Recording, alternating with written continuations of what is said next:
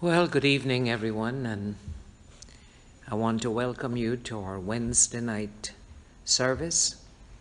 One of those nights when I can scarcely find saints in the assembly.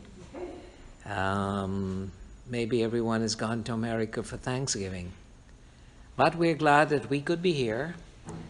And tonight, when I look around, it reminds me of the time when COVID-19 just got started early in the year 2020. But we're glad we're here tonight. Some individuals are still not well. I heard that Brother Sinbad was tested positive today. And so we want to remember to pray for them. The family, everyone else in the family was negative. And so we are dealing with a pandemic. We are dealing with natural disaster around the world. It is, what can I say, the judgment of God unleashed on society. And it seems that mankind still ignores the basic principles. And of course, I do not expect the unsaved to act like they're saved. But it is a sad day when the child of God acts like they're unsaved. But we're glad to be in church tonight. I'm glad that you're following with us, and we want to start the service tonight in prayer. Let's pray. Dear Heavenly Father, we thank you for this Wednesday night that we can come into your house. Lord, that we can open our hearts and reach out to your Spirit to touch our minds and change us. Lord, tonight we bring those that are not well before you. We pray especially for Brother Sinbad and other saints that are not here tonight because they're sick, that you will touch them, Father, and work in their life. Whatever your will is, O God, may that be accomplished in every one of our lives. Lord, we pray you'll bless the service tonight. Remember every assembly in this fellowship, especially here in North America, that will be having service tonight, that you'll be with them, O God, and be a blessing. Challenge our lives, we pray. Bless this worship, we ask, in Jesus' name. Amen and amen.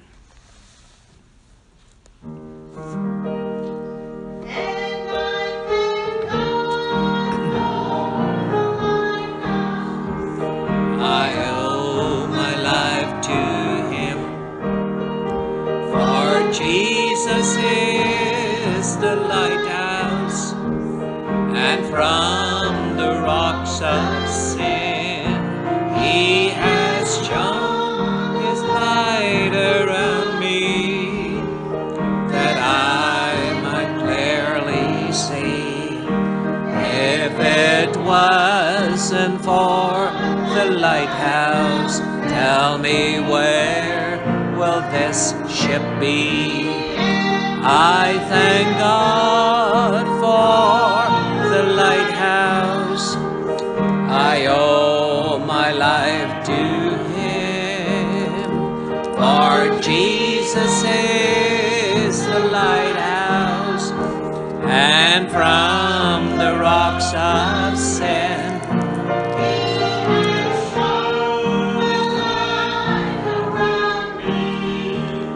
that I might clearly see. If it wasn't for the lighthouse, tell me where this ship be? For the lighthouse, I owe my life to him, for Jesus is the lighthouse, and from the rocks of sin he has shone his light, that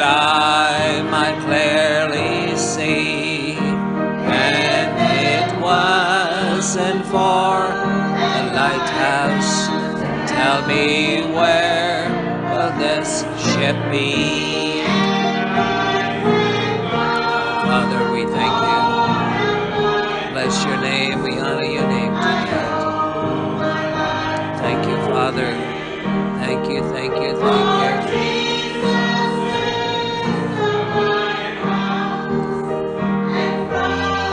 The rocks of sin.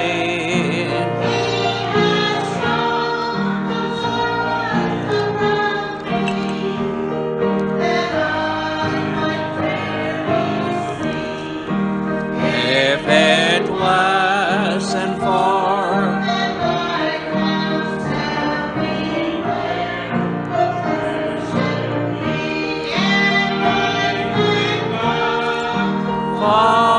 the lighthouse, I owe my life to him.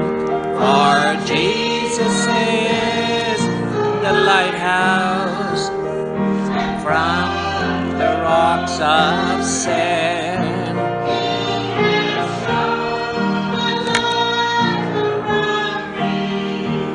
That I might clearly see, if it wasn't for the lighthouse, tell me where will this ship be?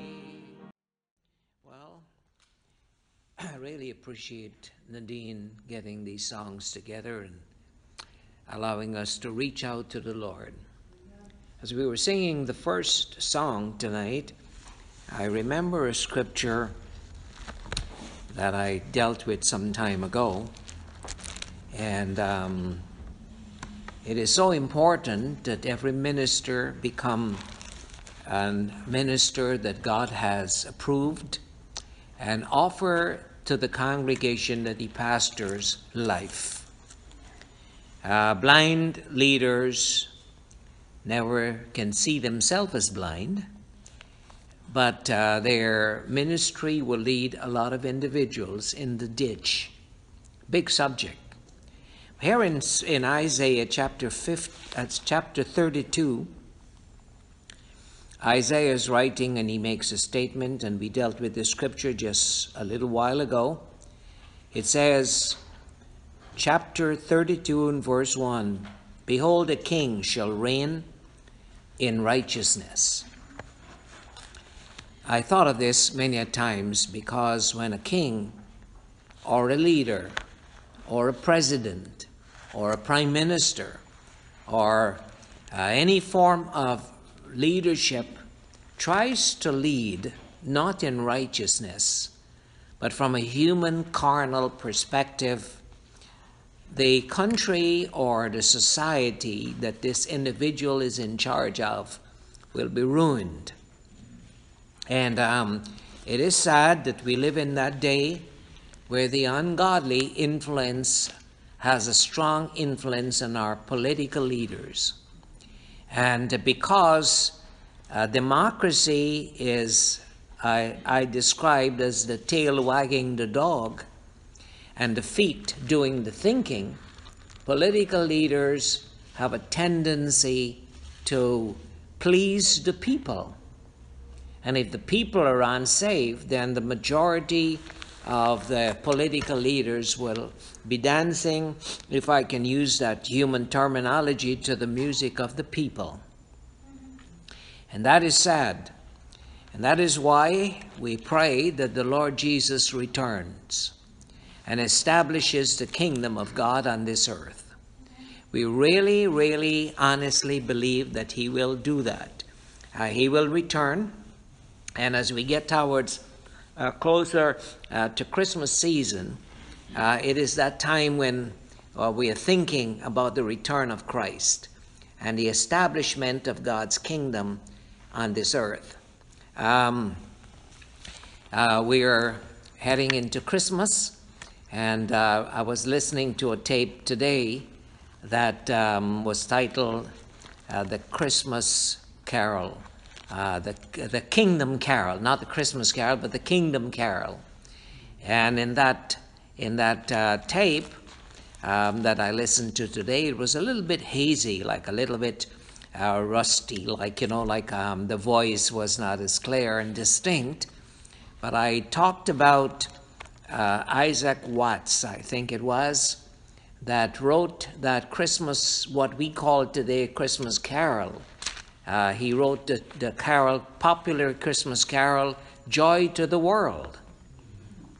And I remember speaking in that particular message and addressing the concept, the joy to the world, the carol that is so commonly sung in the world, has nothing to do with Christmas. But it speaks of the return of Christ and the establishment of God's kingdom here on this earth. I don't want to spend tonight talking about that, but we can just touch it a little bit. When the scripture says, when this carol says, and I call it a kingdom carol, it's not a Christmas carol. It says, joy to the world, the Lord is come. Let earth receive her King. And that will happen in the second advent when Jesus returns to establish the throne of David on this earth. We remember, if we can reflect back, when the angel Gabriel approached Mary, and he told her that the Holy Spirit will come over her, and she'll conceive and bear a son, and call his name Jesus. He shall be great, and shall be called not only having an earthly father, but he shall be called the Son of the Highest. And the Lord God shall give to him the throne of his father David. Right there in that little bit of scripture. He shall be great and shall be called the Son of the Highest, which means the Father. And the Lord God, the Father, will give to him the throne of his earthly father, David. So Jesus, while he was on this earth, he had two fathers. One was a heavenly father that created his conception, and one was not biologically his father, but biologically appeared to be his father, because Joseph was the husband of Mary, and Jesus was born from Mary. So on earth, he had a father, an earthly father, that did not biologically beget him, but he was his dad. He was a part of the family, and it was not easy, I'm sure, for Joseph to accept the fact that his wife was pregnant before she got married. It was not the nicest situation to deal with at that time.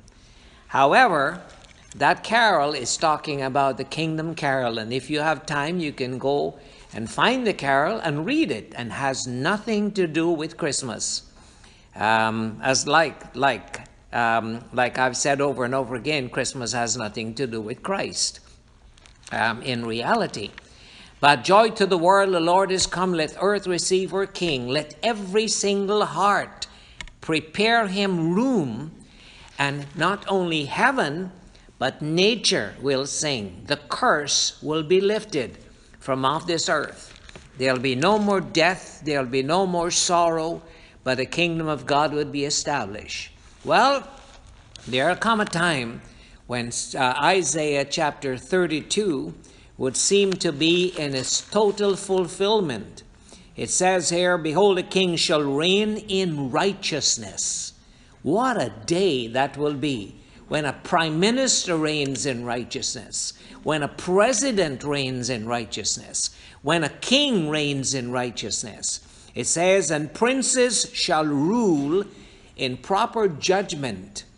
They will not just be up there like little jokers in authority, but they will rule according to proper judgment. They will have God's judgment. They will judge a matter not after the seeing of their eyes or the hearing of their ear, like Isaiah the 11th chapter tells, but they will do righteous judgment. Hold your finger in Isaiah chapter 32 and back up a little bit me here to Isaiah chapter 11, which speaks about this Jesus when he returns back.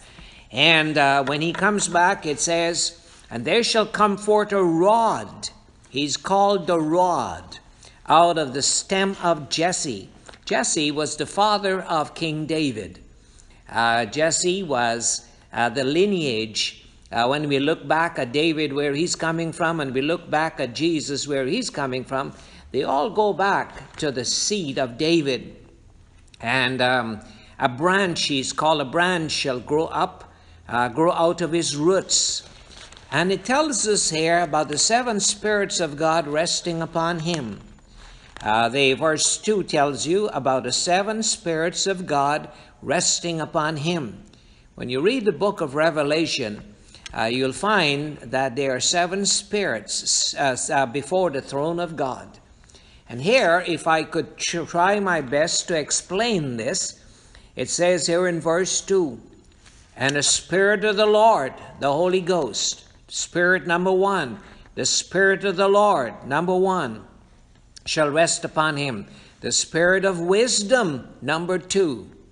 The Spirit of understanding, number 3. The Spirit of counsel, number 4. The Spirit of might, number 5. The Spirit of knowledge, number 6. And finally, the Spirit of the fear of the Lord shall rest upon him. Zechariah says, upon one stone shall be 7 eyes. Jesus will have the full effects. He will have all 7 spirits of God resting on him. And that happened when he resurrected, and he was declared to be the Son of God with the fullness of sonship. Declared to be the Son of God with the fullness of sonship. And that was when the Lord says, thou art my beloved Son. This day, the resurrection day of Christ, this day have I begotten you. He's not now Son of man, but he's Son of God in totality. And so this would be what will happen when he will reign like that. It says in verse 3, and shall make him, God shall make him of quick understanding in the fear of the Lord. The most important thing for Jesus to have in his life is the fear of God. Not being frightened of God, but respect and honor for God. The fear of the Lord. If we have the fear of the Lord in our day to day, we would have a church packed up here on a Wednesday night. It does not exist like it should. People find a reason and an excuse not to. And it is no new phenomenon, like, we're just experiencing that today. It has always been like that in the earth. And it says, and God shall, and he shall not judge after the sight of his eyes, neither reprove after the hearing of his ears. And in other words, when Jesus will sit on the throne of David, you run and tell him something. He does not judge based on what you tell him. He does not judge based on what he sees. He sees someone look sad, and so you make a judgment. No, he judges righteous judgment.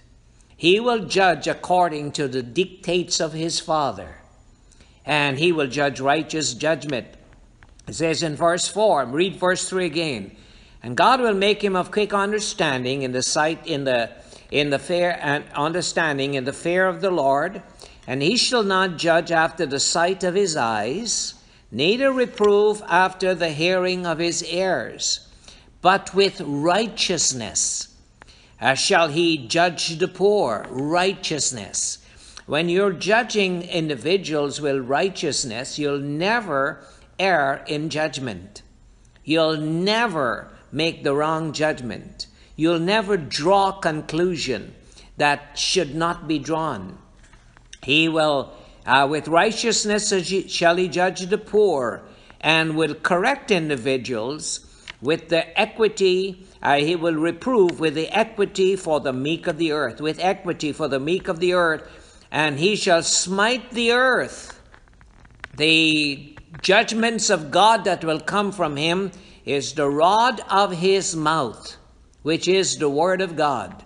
Sometimes it says, Scripture describes him as having a sword coming out of his mouth, and sometimes he is described as a rod coming out of his mouth. The rod that will establish the kingdom. He will judge the world with a rod of righteousness. And so this is really beautiful. It says, verse 5, and righteousness shall be the girdle of his loins, and faithfulness the girdle of his reins. What a ruler to have. I pray more than ever, oh Lord Jesus, come quickly and establish the kingdom on this earth. This is not a fantasy. This is the hope of every child of God. And that is what Watts was writing about when he says, joy to the world. Let every heart receive him, prepare him room, and heaven and nature sing. The whole earth is groaning right now, Paul made that statement, waiting for the manifestation of the sons of God. A beautiful area of the Word of God. It says, and righteousness shall be the girdle of his loins, and faithfulness the girdle of his reins.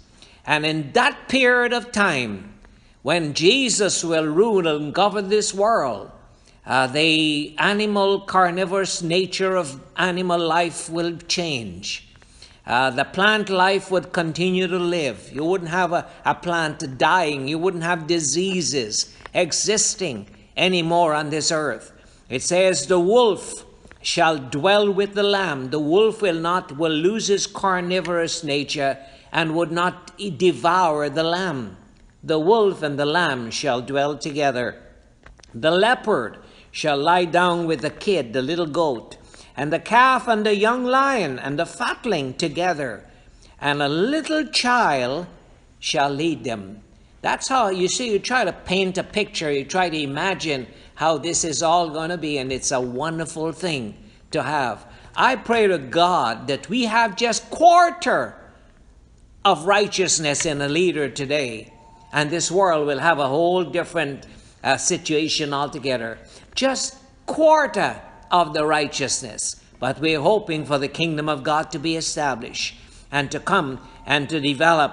And it goes on, it says, the reason why, verse 9 says, the reason why they will not hurt nor destroy in all my holy mountain, for the earth shall be full of the knowledge of the Lord, as the waters cover the sea. Now, what will happen when your heart is filled with the knowledge of God? It changes your attitude to humanity. It does change your attitude to humanity. And because you're radiating a different spirit and a different life, it does make a difference with the people you encounter on a daily basis. I would like to mention this experience I had today.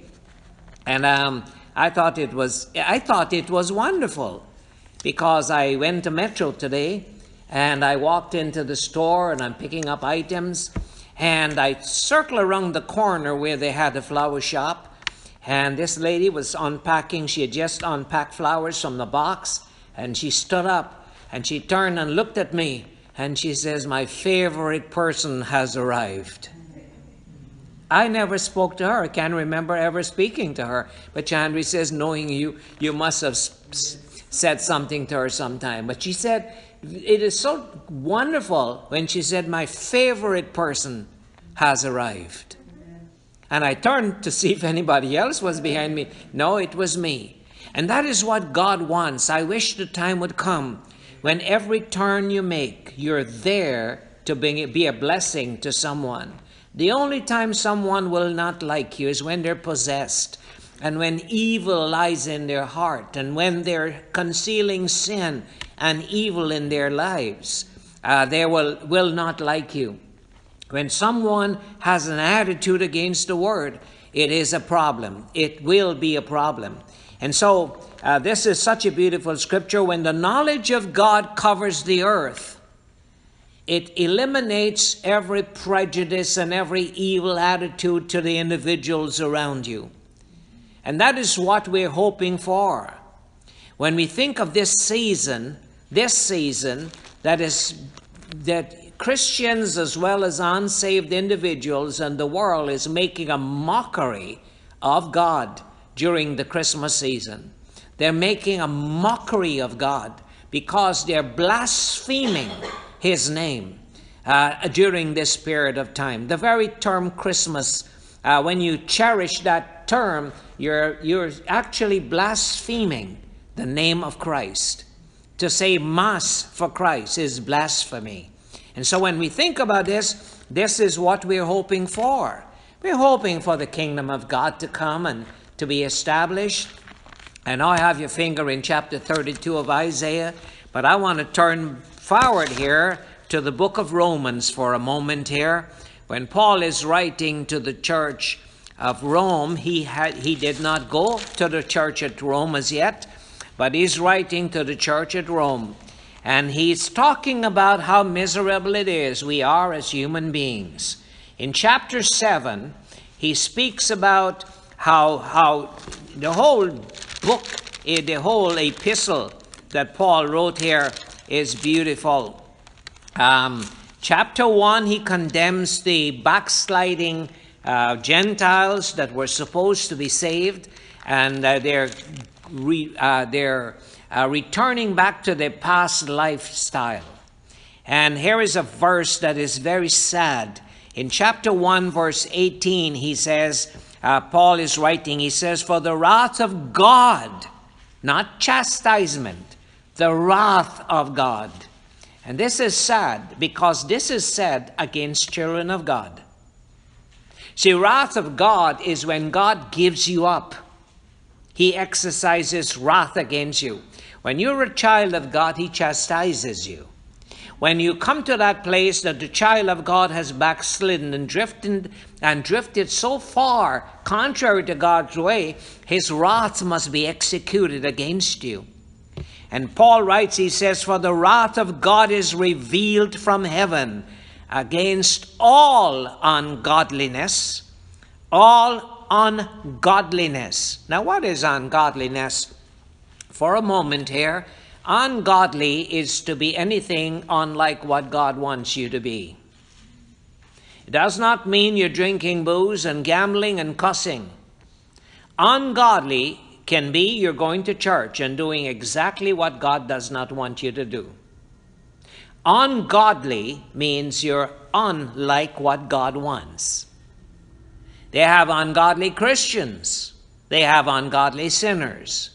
And it says the wrath of God is revealed from heaven against all ungodliness and unrighteousness of men. Now, these men I'm about to talk about here, to mention in this chapter, are children of God, supposedly. They are in church, but they're not really children of God. But they had a little religion given to them. They hold the unrighteousness of men who hold the truth in unrighteousness. You see, unrighteousness is doing anything contrary to righteousness that God abhors. Just like ungodly, the same thing goes for unrighteousness. If it's not righteous, it is unrighteous. And it could be unrighteous so much that it becomes sinful. And that is why children of God today are led astray so easily. Because we have the truth. But brothers saying, you know, we've got the truth. One of the purposes of the Word of God is to change your life. And to have you live according to the principles of God and what He wants you to live. How He wants you to live. To hold the truth and glory in it. Well, we've got the truth right. We've got the Godhead right. We've got men in the past that led us to where we are. Listen, the men in the past have to give account to God for themselves. If they did right, they'll receive their reward. If they did wrong, they'll receive their reward. You and I today have to please God in this day that we are living in. And I could say I have the truth. Well, I have the truth of the kingdom. Now let me name some of these things. The truth. I can have the truth of the Godhead. so much that it exalts me. I like to argue with a Trinitarian or a oneness apostolic person. I could have the truth about the doctrine of hell. I could have truth about the mortality or immortality of the soul. I could have truth about baptisms. I could have truth that deals with justification and sanctification, that deals with election. But if I have all of that truth, and I'm here tonight promoting that truth to you, but my life is one of unrighteousness, I am holding the truth in unrighteousness. Now I'm going to run that again to you. If I, a part of the body of Christ tonight, that have all the truth in my life, that I know theologically I'm correct. You can never win an argument with me because theologically I've got the doctrines right. But if my life is contrary to godliness and I live in unrighteousness and ungodliness, I'm not talking about your foot slip or your humanity comes to play. Paul took about 35 years before he could reach to the place where he says, I'm now ready to be offered. I'm saying that you might be working on it, but if you're slowly declining yourself and slowly drifting back into a way contrary to God, like these people in Romans 1 are doing, you're holding the truth in unrighteousness. And that is why I'm glad for Christmas. I'm glad for Easter. I'm glad for all these pagan celebrations, so I can see the children of God who are still pagan and are drifting back into apostasy and are holding the truth in unrighteousness. And here's the sad part of it. The wrath of God will be revealed against everyone that holds the truth in unrighteousness. The negatives are given to us to test our brass. Is that a good word? Good terminology? To test our caliber of Christian living. The negatives, the devil, and all that's negative is given to us to test our obedience to God. You can never say the devil made me do it. You did it because you wanted to do it. And when the negatives are come, we need the negatives. How did I get on this subject? And then here, wrath of God is revealed. Chapter 1 talks about the ungodly. The children of God who got saved and are returning back like a dog to the vomit. When God has washed you and saved you, and I've got your finger in, remember I'm coming back. I must close with Isaiah chapter 32. I must close with that scripture tonight. Remind me, right? I'm coming back there. But I have my finger in Romans chapter 1, and I'm turning here to Peter, the epistle of Peter. Peter was writing this beautiful epistle of Peter. And he says here, let me see, in chapter of 2 Peter, chapter 2 in 2 Peter, Peter is writing, and he talks about iniquity, about individuals who were judged for their iniquity. He says, talking about children of God here, he says, for when they speak great swelling words, chapter 2, verse 18, always describing ungodly people, he says, these are wells without water. The water here speaks of the Holy Spirit.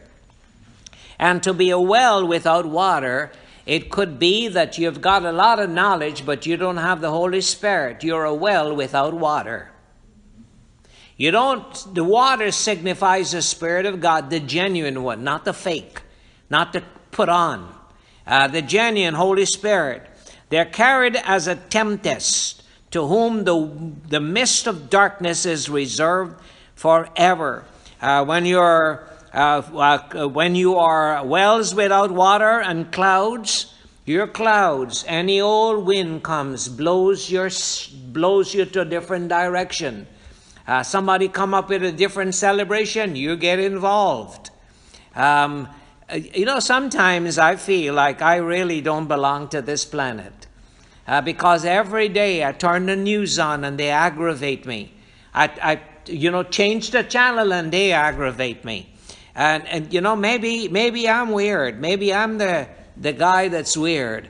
But when you turn, can people get anything better to do than just waste a lot of time? Can we just get the news? Can we stop making noise? I used to listen to CP24, but I never find another channel that makes so much noise. There's always music, heavy music and rhythm in the background, and it drives you crazy. Can someone come on and give me the news with some tranquility and calmness? And you think about it.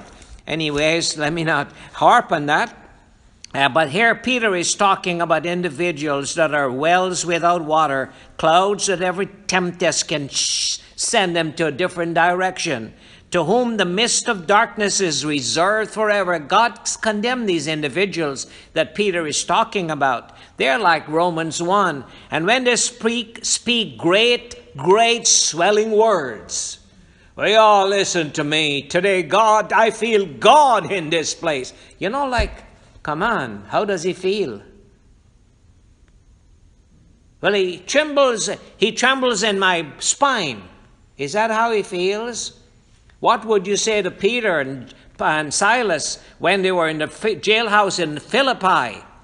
They felt God.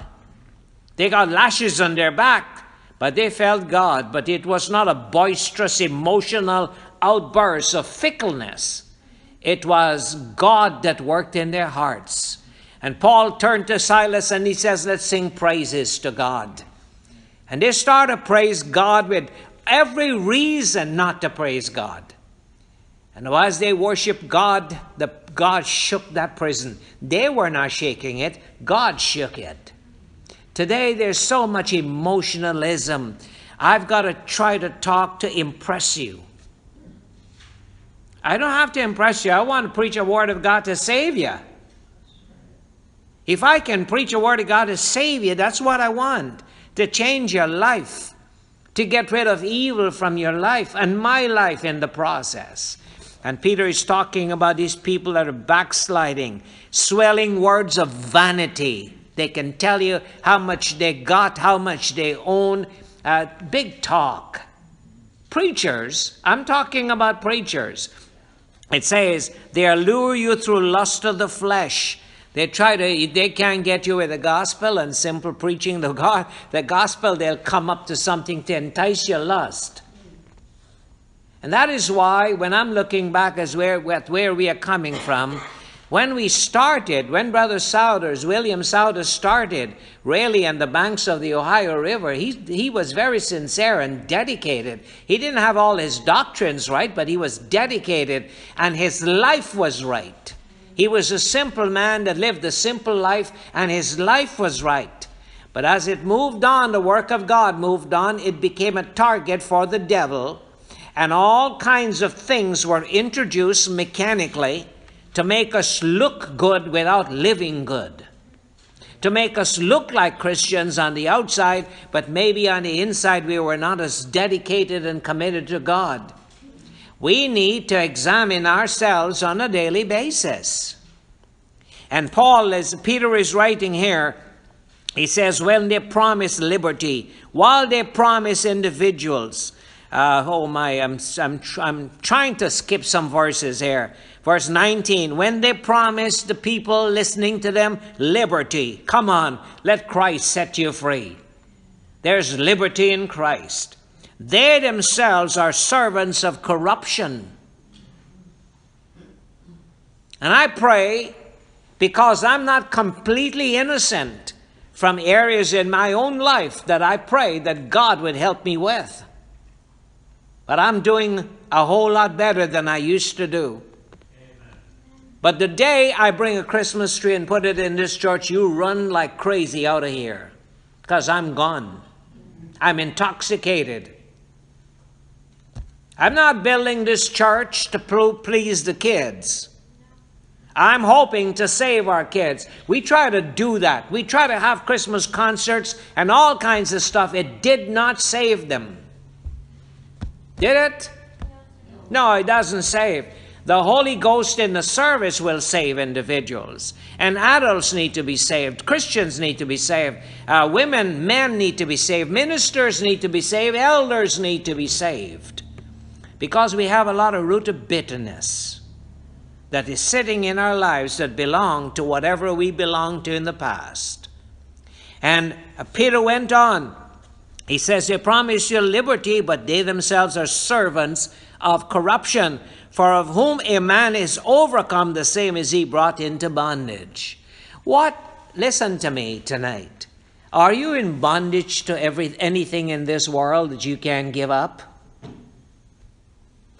Oh, you can't do that overnight, but are you purposely submitting yourself to things in this world that you become an addict to and you become a slave to? May God help us. Because you could serve the Lord to the best of your ability to create that impression, but deep inside, we've got to be free from sin and spiritual bondage. And it is sad that these people that Peter is writing about were once in the church, but backslid while staying in church, while still preaching the gospel. And it says, and after they have escaped, verse 20, and if after they have escaped the pollutions of the world through the knowledge of the Lord and the Savior Jesus Christ, and again entangled therein, if you were once doing it and you find you're drifting back into doing it again, you're overcome, your latter end would be worse than the first end. Because, you see, what will happen, listen to me carefully, what will happen when you hear the truth? If I'm preaching a message tonight and it aggravates you, it's either I'm full of the devil or you are. You've got to figure it. If I'm preaching a message and it's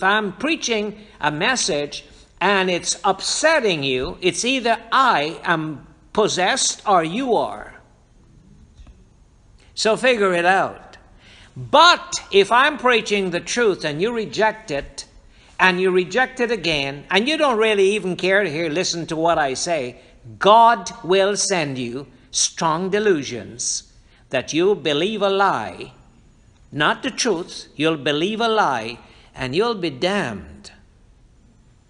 The Father, the omnipotent God, the omniscient Father that's beyond our comprehension, He will send you strong delusions that you believe a lie and be damned. So people that are making fun of what I preach and people that are taking the messages I preach lightly, their blood is not on my hand, but it would be on their own heads and hands. And Peter went on. He says, if they have gone back, their latter end is worse than the first. For it had been better for them not to have known the way of righteousness than, after they have known it, to turn from the holy commandment delivered to them. That is sad.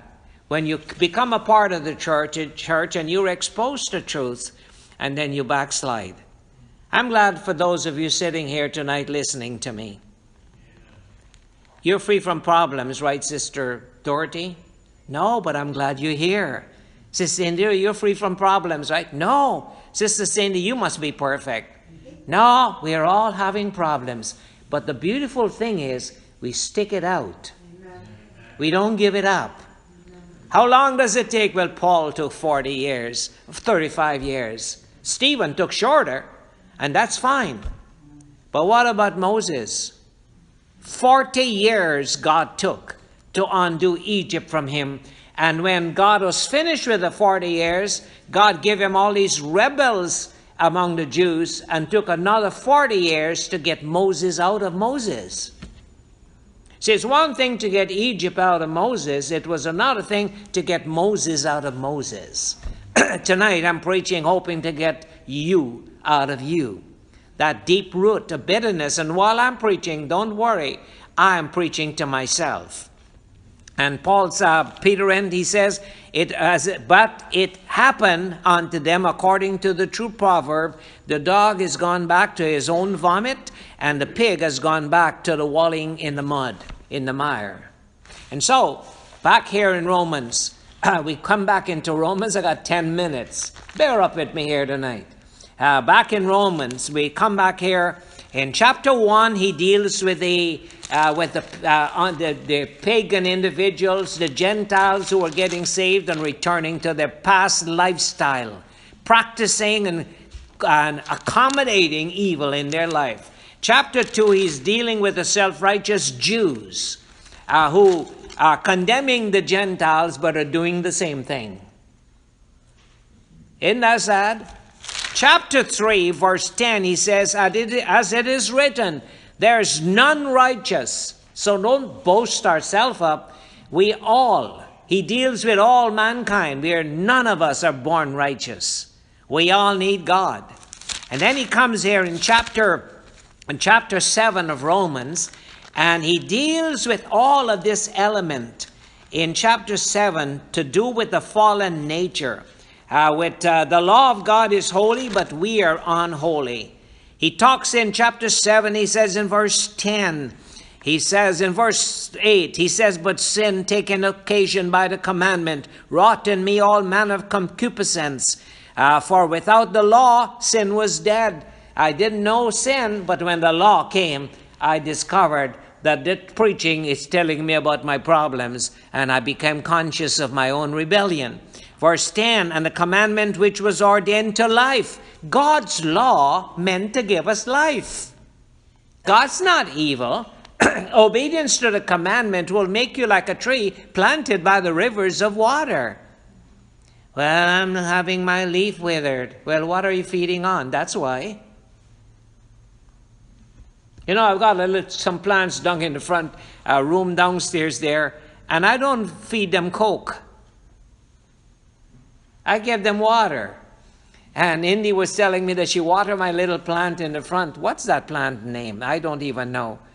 And I said, don't do that. Don't water my plant because it takes. She said, no, I just give a little. I said, a little is all it takes. 1 spoonful of water. That plant in the front room takes 1 spoonful. Once a week. It lives without water. You pour water inside and it dies. And so we're thinking about the law of God was meant to give us life, not death. And then Paul went on here and he talked about verse 12. He says the law is holy and the commandment holy and just and good, but we're the ones evil. In verse 24, he says, "O wretched man that I am, fallen nature, evil man, O wretched man that I am, who shall deliver me?" And then he went on to say we are delivered by Jesus. And because God is delivering every one of us one at a time, the kingdom has some possibility. And then he goes on here and talks in chapter 8 about how we need to have the Spirit of God working in our lives. He talked about a carnal mind is enmity against God. And then you come down in chapter 8, towards the latter part, he says, I reckon, verse 18, I reckon that the suffering of this present time, we're suffering in this present time, is not worthy to be compared with the glory that shall be revealed in us. That's at the resurrection and the establishment of God's kingdom. He says, for the earnest expectation of creation is waiting for the kingdom of God to be established when this mortal shall put on immortality and 144,000 overcomers will be resurrected and be placed on this earth. It will be joy to the world. The Lord is come. Let earth receive her king, not only one king, but 144,000 over individuals, overcomers sitting and ruling with Christ. The whole earth is groaning right now, waiting for the manifestation. It says, for the creature was subject to vanity, not willingly, but by reason of him that has subjected the same to hope. God has a plan. It meant that man fall in sin. It meant that Jesus come and die for man. It meant that we accept Christ in our life, and we have all the negatives around us, that we become overcomers.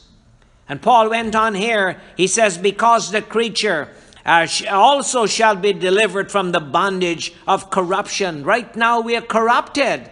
Right now there's death and destruction and disaster all around us. He says, but we shall be delivered into the glorious liberty of the children of God. He says in verse 22, for we know that the whole creation is groaning. The whole creation, plant life, animal life, fish life, bird life, everything is groaning. Humanity is groaning. But we got the Holy Ghost, brother, saying, hold on a minute. Verse 23, and not only they, but ourselves also, which have the first fruits of the Spirit, we also groan. I speak in tongues, but I groan. I'm trembling under the influence of God, but I groan because there's aches and pains, and after a while, I'll die. I'll cease to exist. We're not going to be around forever, but the hope we have is beyond this life. And Paul says we groan, waiting for what? The manifestation, the redemption of the body. We are waiting for the redemption of the body, for we are saved by hope. Amen? So here in Isaiah chapter 32, a king shall reign in righteousness. There's coming a time when leaders will be righteous. There's coming a time when Christ establishes kingdom, and we can all sing that carol. Joy to the world, the Lord is come.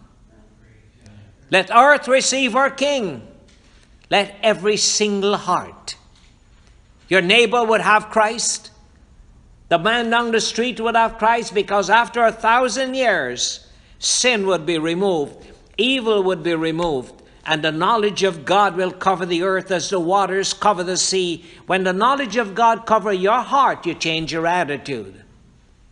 If you claim that you're saved and you have an attitude, you're not saved. But as you have the knowledge of God reaching on in, that's why live on the Word of God.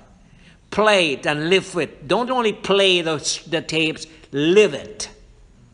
Use every negative opportunity as a good reason for you to manifest the obedience to the Word of God. Love your enemies. Pray for them that despitefully use you. Bless and don't curse. That's how you got to do it. I've got a family that I can't afford to die and leave.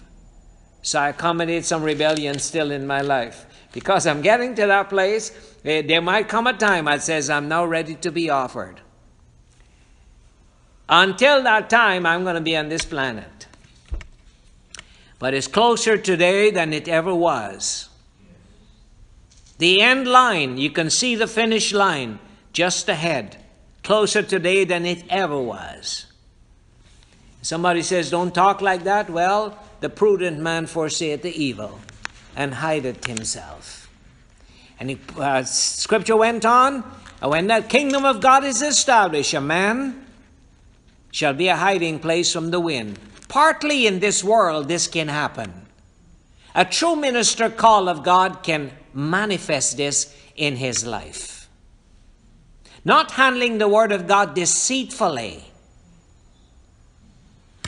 I wish I had more time to talk to you, because there's a scripture, Bob, playing on my mind right now.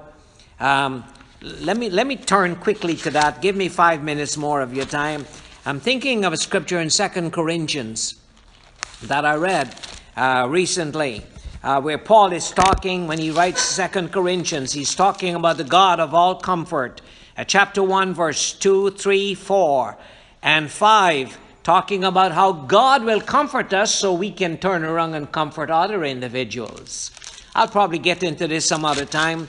But chapter 2 and verse 17, he says, for we are not as many which corrupt the word of God. Paul did not corrupt the word of God. I cannot take Scripture and manipulate Scripture to justify a bit of my rebellion.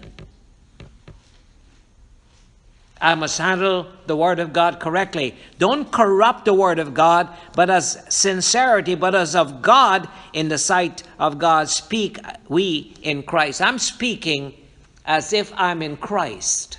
Chapter 4, verse 1, therefore, seeing we have this ministry, as we have received mercy, we faint not. Verse 2, we have renounced the hidden things of dishonesty.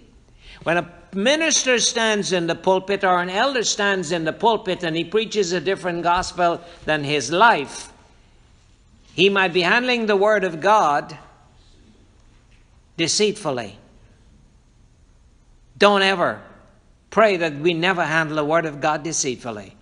As I sit here talking to you tonight, there is not one scripture I like to twist to suit my own fancies. Don't use the word of God corruptedly for your life as well as my life. He says we have renounced the hidden things of dishonesty, not walking in craftiness, nor handling the word of God deceitfully, but by manifestation of the truth, commending ourselves to every man's conscience in the sight of God. And he goes on further on, but I don't have time for that, because I told you 5 minutes more, and 2 minutes is already gone. 3 left. Chapter 32. When the kingdom of God is established, I'm looking forward. May God establish the kingdom. Verse 2, a man shall be a hiding place from the wind. When the wind is rocking your boat, he's like a covert from the tempest. You can meet a man, and he's not going to condemn you, and everyone else is condemning you. He gives you a fighting chance. He wouldn't compromise with your hypocrisy, but he will understand that it takes time for God to work in your life. Amen? Rivers of water in a dry place, and the shadow of a great rock in a weary land. That is how the kingdom of God will be established, when rulers will reign in righteousness. May God help us today, that some rulers that are left in this world will not just dance to the music of the ungodly, but may God put some clarity in some lives. And it's not seemingly happening, so we pray, even so come Lord Jesus. Let's pray. Father, we thank you tonight for this time we spent in your house. Lord, the hope that we have in our hearts, Lord, is for the establishment of your kingdom, for the return of your Son Jesus, for this earth to be transformed into the glorious paradise of God.